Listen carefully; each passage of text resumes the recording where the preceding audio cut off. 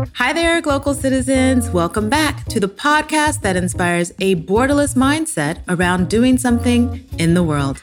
I'm your host, Florence Adu, and I am back to my world travels with my guests. My next guest is a humanitarian researcher currently carrying out research on exploitation, human trafficking, and irregular migration at Ghent University in Belgium.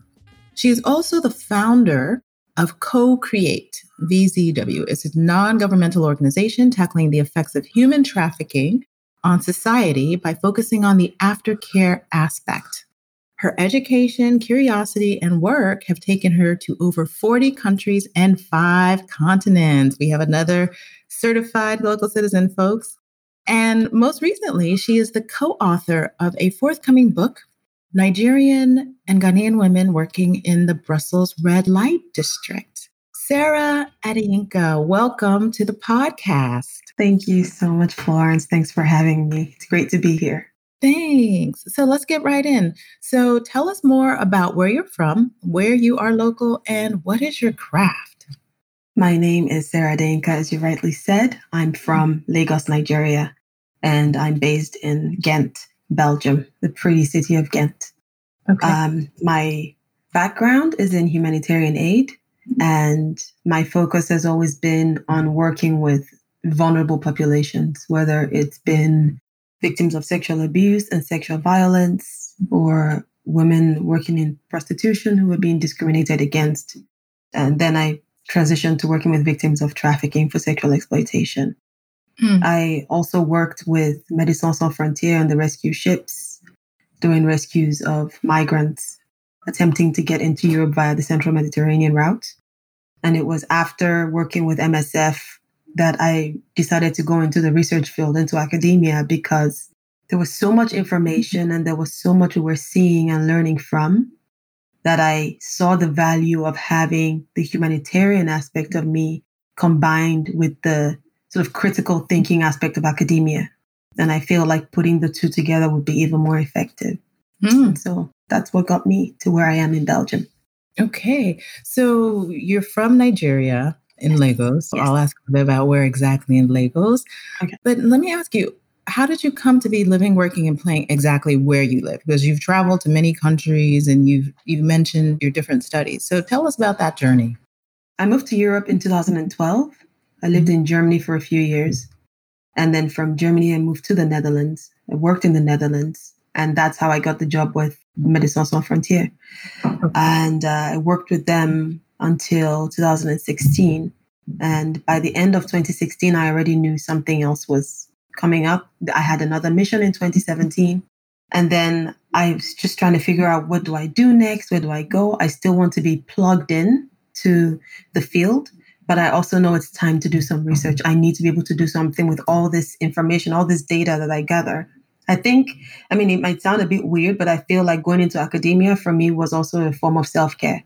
I felt like staying on the field and doing as much as I could as a person, with compassion and thinking.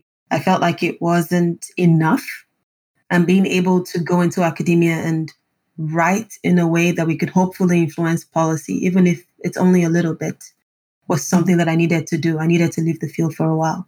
So I started looking for research opportunities aligned with my field. And I came across the Child Move Project, which is funded by the EU.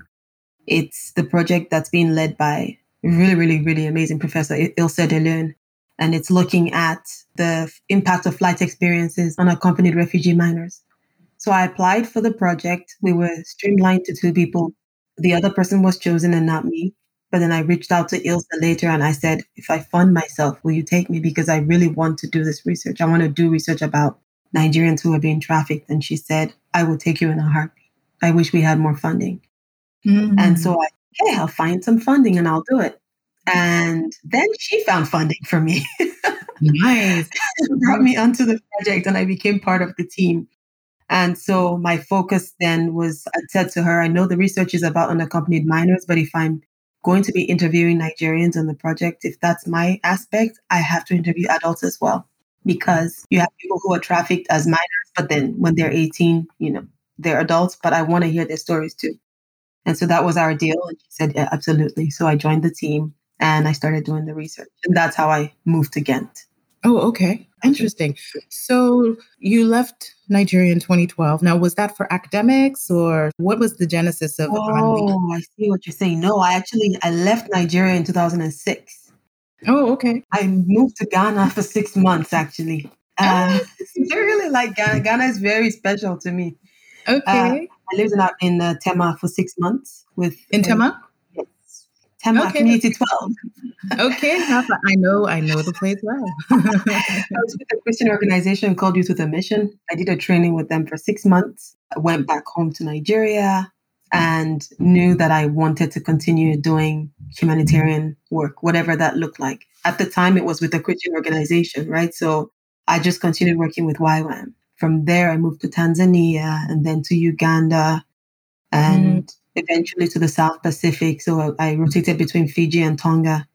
And but then I would go home in between to visit. So that was when I really started traveling, exploring, seeing the world, learning about injustices in other parts of the world. But every single time I came back to violence against women, sexual abuse, abuse of children.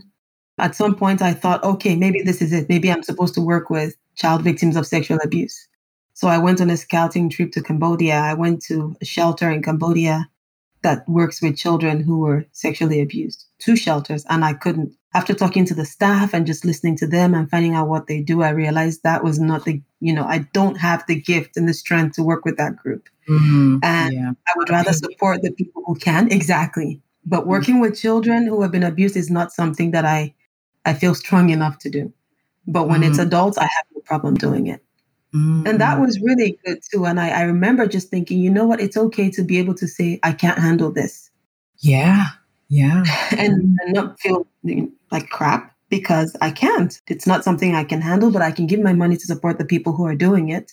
And I, on the other hand, can work with adults, which, is the group that I like to work with and I feel enabled to work with. And so yes, back and forth between the Pacific and East Africa and going home to visit in Nigeria. And then in 2012, I went to Germany for a course because at the time I was also doing my bachelor's in counseling with University of the Nations, which is a Christian organization, the Christian university that's owned by Youth with a Mission, the organization that I was working with. Okay. So I was working with them and studying at the same time. Okay. So you were pioneer of this remote learning from jump. Oh yeah, we've been doing this for a long time. Yeah. Okay. And so it was cool because you got to take courses in different places. I took a counseling course in India, I took a different one in Uganda, and I got to have, different experiences of what is counseling and how does counseling look in different contexts, And I remember one of the things, and I'm deviating a bit, but I remember one of the things that I challenged one of my lecturers about was that Africans grieve in community. Well, Black Africans, at least I can say, we often grieve in community. When somebody dies or there's a loss, people come together and that's how we process our loss. Yes. And so you cannot have a one size fits all mold and say, well, that's how you guys do it. But actually, everybody needs to grieve individually because that's not true. And so while studying counseling, I started looking at the cultural aspects. How do different cultures grieve? What are the things in our culture that actually help me handle difficult situations today? How are some of the things that I learned as a Nigerian enabling me to thrive and to survive here in Belgium, for example? But I'm deviating from the topic. But then I moved to Germany. I was there for a few years. I worked with Youth with a Mission in Germany. And one of the projects that I helped to start was an outreach to a refugee center there. The mayor of the village had reached out saying that they could not get the Nigerian women in the camp to basically follow any of the programs that they had. They had swimming lessons for their children. They had German classes. They gave them food stuff and groceries, and they didn't like it. And he was frustrated. They didn't know what to do. So I said, I'll do it. I'll go talk to them. I'm trying to figure out what's going on. I didn't know there was any such thing as a cultural mediator at the time.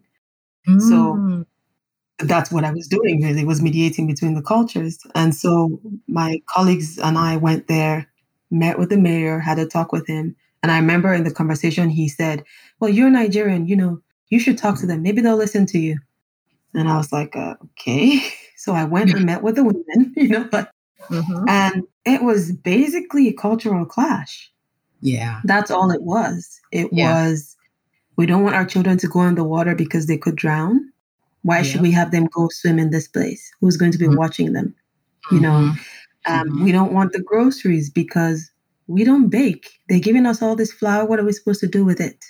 We just need eggs. We need, they can give us vouchers for the African store, or they can give us the money and we'll buy it ourselves. Yeah. But they're giving us all this food, butter and all these things that we don't use. So we end up throwing it away.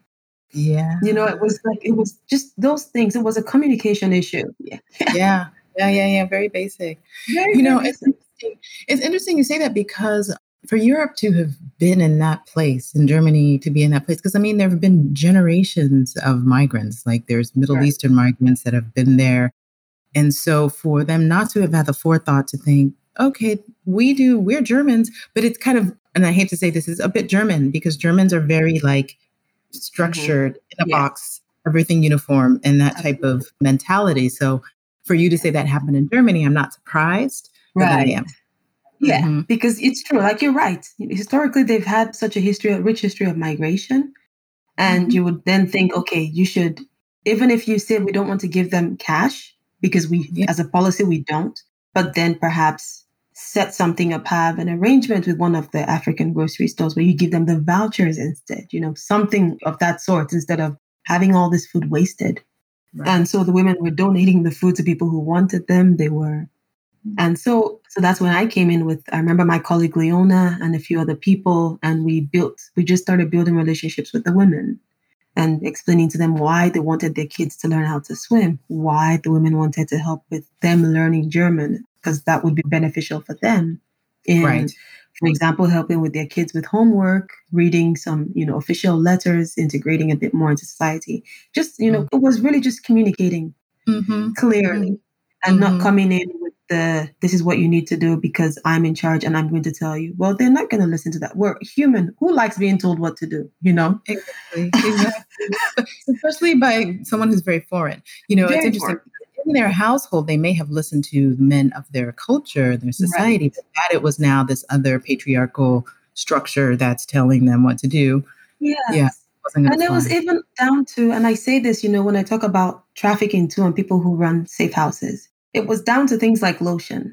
And I said, well, you have to understand, like, you're spending 5-7 euros on a bottle of lotion or a jar or tub that you're giving these women to use, for example, and upset that they're not using it. But they're saying $2 for shea butter or cocoa butter or one of those cocoa butter lotions from the African store is all I need, because I put your lotion on my skin and it does nothing for me. It doesn't work.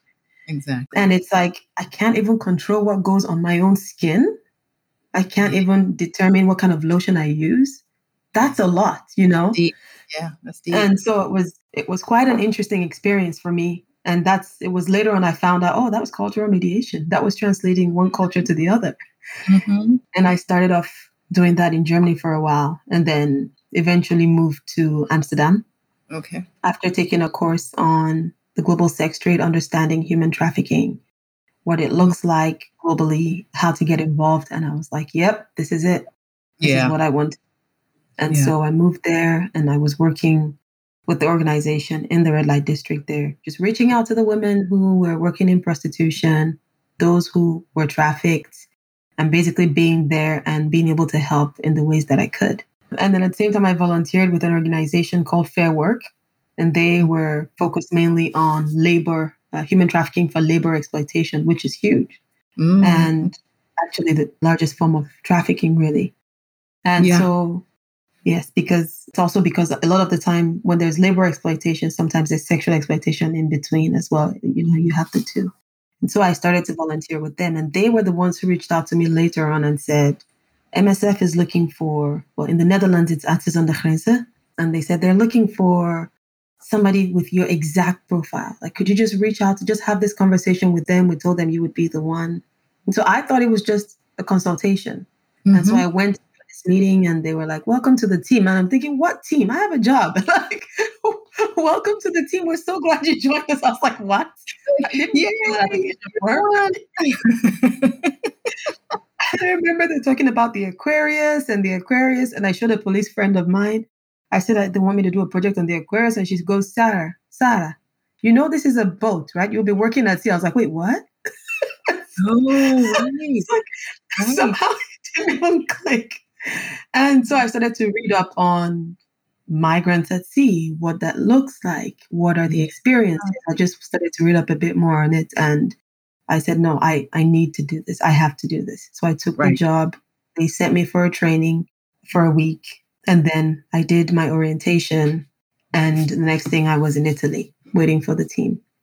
So was the boat like a docked boat or a sea boat? Like it was it was a sea boat. It was well, they made it into a rescue vessel, but so it used to be a research vessel, and then it was remodeled or redesigned to be a rescue vessel.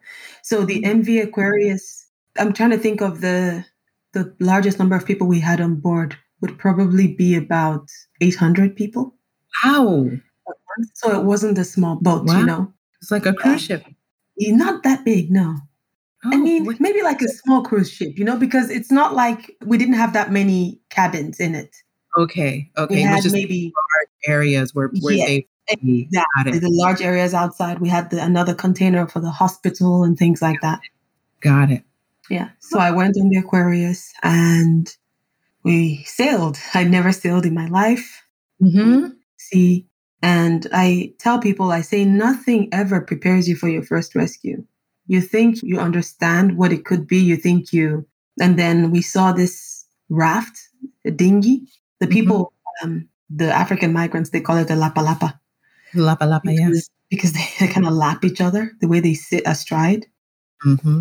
And you see a dinghy that should not have more than 30, 40 people with about 170 to 200 people in it, just drifting at sea. And nothing can prepare you for that image. And they're, sometimes there are dead people in there. They're children, they're pregnant women, they're dehydrated. Yeah. We started the mission that I joined in August. By November, we had some deaths from hypothermia, for example. It got really, really cold. And they usually didn't wear much because they had to fit in as many people. Yeah. So, yes, I was at sea for a while and then went back to sea on another MSF vessel, which was even bigger. The Vos Prudence had, I think, 1,200 people on it at one time. One of the rescues that they did. So when you're at sea, you're basically picking up people. It's like a rescue vessel. So until it's full, it stays at sea. So we would stay at sea until we had at least 500 people on board. Okay. But we didn't stay if we only had 300 people or 200 people. And there was no other NGO vessel close by that was headed back to Italy. We wouldn't stay at sea with those people for a week. We would stay for maybe 2 days maximum and then bring them back. Because it's also not fair to be like, well, you have to be here until, Sure. Yeah, exactly. Yeah. So we would always coordinate with other organizations, like Save the Children or the Coast Guard, and transfer and send them back. Because we had the biggest vessel. So the Italian Coast Guards always wanted our vessel to be quite full before headed back. Wow. So then when you would come back to shore, these people were then transported to refugee camps, some of them sent back. What was their life like from there? So my job was to identify vulnerable potential victims of trafficking or victims of trafficking. Okay. And so I would explain to them, to the women, listen, while you were in Libya or when you left Nigeria or Ghana or Cote d'Ivoire, I really focused especially on our West African women. And Black women, and said, if somebody promised you a job or somebody promised you this, or if you're Nigerian and you swore an oath, talk to me before we go to sea. And I would speak Pidgin, Yoruba, English. Talk to me before we go before we get to Italy. Just come and see me. You're not in trouble. We just want to help you. And I would really break it down, explain, and walk away. I didn't hound anybody. Okay. And I found that just the morning of disembarkation or the night before we were going to arrive, it dawned on people when they started to see land oh, we're here, we're here. And then they would start coming to me. Yeah. Yeah. One of the other questions I always asked was, if you think you might be pregnant or you want to find out if you're pregnant, come to me. Mm-hmm. And they would always come to me, always. And my main question would be, if you're pregnant, would that be a good thing or a bad thing? If they start crying or they shake their head, then I know they were raped. Yep. And so I would just say, you don't have to make any decision now. Let's go to the clinic. And then I would take them to the midwife or the doctor so they could do the test. And usually there was at least one person that was pregnant from rape. Mm-hmm. And then... Was it that they were typically raped in transit? In Libya. Yes, in transit. Yeah, mostly in Libya and in the desert as well before getting to Libya. Yeah. Wow. And which is just, it's a horrible thing, really. The journey, I feel like I was traumatized from hearing their stories, from seeing them. I cannot imagine what it's like to be them. Yeah, exactly. Exactly. So after arrival, we would refer the ones who, male, female, if we think that we suspect or we see evidence that they've been sexually violated or physically assaulted in any way. The doctor will write the report. We would also prepare the form for the organizations on shore. And once we disembark, then we hand over. Once they disembark, it's out of our hands. So you have staff from MSF, from IOM, from UNHCR, and other organizations on the shore. And then they would then take over from there. Yeah. What's been beautiful for me to see is that now in the course of my research, I'm running into ladies that we rescued while I was at sea. Wow. And it's so surreal. Wow. Right. Because I don't recognize some of them. And they're like, Auntie Sarah. And I'm like, first of all, nobody calls me that except women that I met at sea. Yes, exactly. So I'm like, how do I know you? And they're like, from the boat. And it's like, oh my gosh. Wow. You made it. Yeah. So how long were you there? How long were you on sea? The first mission was 3.5 months. The second one, I think I was there for 2 or 3 weeks. And then the third one was another 3.5 months. Okay. So we would go to sea, come back, go to sea, come back. Sure. So would you say the duration was about a year, the course of a year? Or just under a year. Under a year. Got it. Yeah, I had no idea that MS did rescues. Oh, I know they have a huge operation across the globe with different, refugee and, conflict-ridden areas. But the idea of the rescue, that's more reason to say, wow, what a place. Yeah, that was that's when I really got to know a lot more about MSF's activities as well. And honestly, I mean, it was life-changing. Of course. I wanted to make a point when you said you really found it difficult to talk to children about the counseling and the abuse, because I have a cousin who is a psychologist. And when she was doing her PhD, she really had a problem as well with children, and family counseling is what she was focused on. She eventually overcame it, but I could totally understand, because it was the same kind of energy that I got from her, where it was just so hard. And so for a long time, she just realized she had shut down part of who she was because she was doing this work. And so she's not practicing now. And I think part of it was the trauma that she also experienced in trying to really deal with this. So, shout out and kudos to all of those counselors that work with amazing. Yeah, those amazing people. Yes. Yeah, because it's, when you say God's work, that's, you really have to, have the patience and the perseverance of mind and heart. So I thank them. Yes, I agree. And I thank them too. Right, exactly. So you eventually, that was your educational journey. And so how did you find yourself in Belgium in particular? Because one of the things that I like to kind of highlight is two things. One is, in your navigation in Europe, have you picked up other languages? And then also the mechanics of being able to, so you're mostly a student, so I'm assuming you have student visas, but some of the kind of administrative aspects of being able to work in all of these countries. Tell us more about that. So I have a Nigerian passport, which is any Nigerian, or I think most people with African passports can relate, is when you're traveling, you have to, it's like you do a double homework. Do I have enough money? Do I have the document I need and the document to prove this document? I still do that even today. My credit card, my debit card, some cash, have everything in hand, because once you bring out a Nigerian passport, it's like you're a victim of trafficking and you're a criminal, which are you? Right. Yeah. And so, interestingly enough, I just feel like it's just been a God thing where everything has worked out. where I've applied for visas and I've just always gotten them. I think I've been denied visas twice, and those countries I've ended up going back to eventually. Oh, okay. But it's been really with the work there is a lot of openness towards humanitarians. Humanitarian work, yeah. And if people know that you're coming to work to serve in one way or the other, it does make it easier. Or at least it did when I was traveling at the time.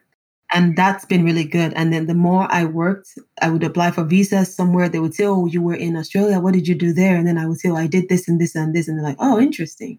I remember the first time I went to Switzerland, I applied for a visa and I was at the Swiss embassy in Abuja.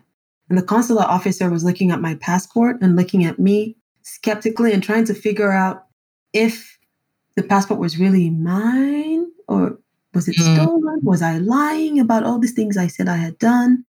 So he tore a sheet of paper and gave it to me and said, I want you to write your CV. And I said, well, I could just give you a copy. He said, no, I want you to write it. So I was like, okay. So I went into the room he sent me to and I wrote down as much as I could remember of my CV. Sure. And the timeline. And then I gave it back to him and he was like, okay, all right, you can come back and pick up your visa in 3 days. And I was like, okay. So I remember telling a friend of mine and she's like, I don't think I could write my CV. I don't remember. She's like, I think I would be so stressed out trying to remember which course I took when that I don't think I would have been able to do it. Yeah. Yeah. Well, I mean, that's an interesting test. Yeah. And I was like, I'm glad I passed that test. Yeah. You know? Oh, wow. It was things like that. And then the more I traveled, the easier it became as well. Yeah. And working with MSF, of course, that was also a good thing that made it a bit easy to say, okay, when they say, where do you work? Say, I work with Médecins Sans Frontières, then that also helps. Makes sense. Yeah. And they do a lot of some of the work for you for that. So that helps. But I remember just thinking between when I worked at sea and before I started in academia, I remember just thinking, oh, it's so much work. You know, it's so much work. Even applying for a PhD is so much work because you have to look at PhDs that are open to international students. Right, exactly. Yeah. Because it's so competitive. Because even if you have what they're looking for, if they have a student in their country or a national or citizen of their country who may not have as strong of a resume as you do, but can start working right away because they don't need a visa, sometimes they'll pick that person. And so it was recognizing that and just saying, okay, so how can I just tell myself and say, look, if you take me, it'll be for your own benefit because this is what I can do and this is what I can do. And just keep pushing and hoping and get university. Ilse, it just worked out perfectly. Nice. So let's get into kind of the co-founding of your organization and what process you took for doing that. So your organization is called Co-Create. And how did you come up with the concept and, just how did that come to fruition? So I started my PhD in January of 2018. In November of 2017, my flatmate, Nicole, who's one of my closest friends and is also one of the founding board members of Co-Create, and I were talking in our apartment in Amsterdam. I said, I'm in touch with some of these girls in Italy. They don't even have winter clothes. And how can we help? What can we do on our own? How can we just help? There are a number of women that I know, young ladies, mostly under the age of 21, who were trafficked, who are either in shelters or safe homes. And she said, well, let's see how much money we can get together and we can and I said, I don't want to send them money. I don't want to ask people to donate clothes and take them used clothes. I just want us to be able to buy something good that will last them for years and give it to them directly. And flights are cheap between Amsterdam and, Italy. So I said, yeah, why don't we just look that up? So we did. So I told my family and a few friends. Nicole told her family and a few friends. And within a week, we had over 1,000 euros in donations, maybe almost 2,000 even. And that made me uncomfortable because it was coming to my personal account. And I didn't like that because I was like, well, it's not my money. In fact, I'm telling you, Florence, I still have the receipts in my cupboard. Because I'm still like, in case somebody asks me one day, what did you do with all that money? I still have the receipts, the paper receipts. You should probably scan them. Yeah. And so and then a bunch of other people said, we want to donate, but we would rather donate to an organization. Sarah, when are you going to make this thing legit? We've been telling you for years. Because I had always said, there are enough organizations. I'm not going to set up one. I'll partner with the existing organizations. And so we went to Italy. We saw the girls. We gave them, we bought some jackets. We bought soap. We bought shea butter. We bought just the basic things that we knew they wanted and needed. And they were, oh my gosh, it was like the best thing we could have done. They were screaming, wearing the jackets, wearing the boots and the socks. Because one of them was wearing flip-flops in winter in northern Italy. How is that, So this was still in a camp? Yes, so they were in camps. Yeah. Okay. And so I've seen, shots of outside of a camp on TV, but what does it look like, this camp? So their camps were actually houses. Okay. From the outside, you would just think, oh, that's a big house. Got it. And then it has maybe 6, 7 rooms, and each room has 2 or 3 women in it. Okay. And so they had the communal area, the living room, the kitchen, and everything was run by associations and organizations. Okay. So So they're boarding houses. Yes, exactly. I think that's a good way to put it, would be a boarding house. And the associations themselves were dependent on donations. So they had money from the government and then donations. And so they also gave what they had. And sometimes it was shoes that were too big or too small for some of the residents. And so we went, and it's honestly, you can get a really decent pair of boots for 30 euros. Yeah. Something that's decent enough, at least that would help last one winter. Yeah. And so we went and we looked for, I'm the best at finding flights and hotels and also shopping, finding deals. That's my superpower. And so we found all these like really good things. We bought them. We packed our luggage carry-on and we went to Italy, and we just gave them to the girls directly. Didn't want to give it to anybody to give anybody. We wanted them to have it. Yeah. And we didn't take any pictures of the girls' faces. We took a few shots of their feet or like a video shot from behind, but nobody needs to see the faces of these women. Like they're not, it's not a zoo. And so we took some shots just to be able to say to donors, look, thank you so much. And then, the ladies were very grateful. I think we had a few voice recordings from the women saying, thank you. And we came back. And so when we got back, we said, we want to do this every year. How can we keep this up? We can't do this if we're not registered as an organization. Yeah. And also I need this to be transparent for my own integrity and just for accountability. That means I need to register an organization.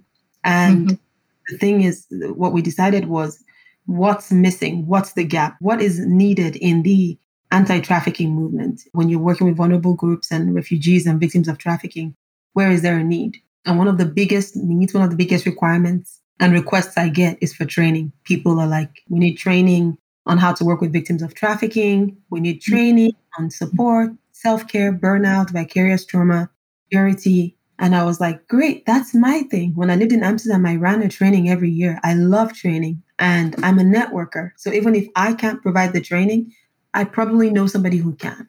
And so as Co-Create, we decided we would come together and we would provide training for people working with vulnerable groups.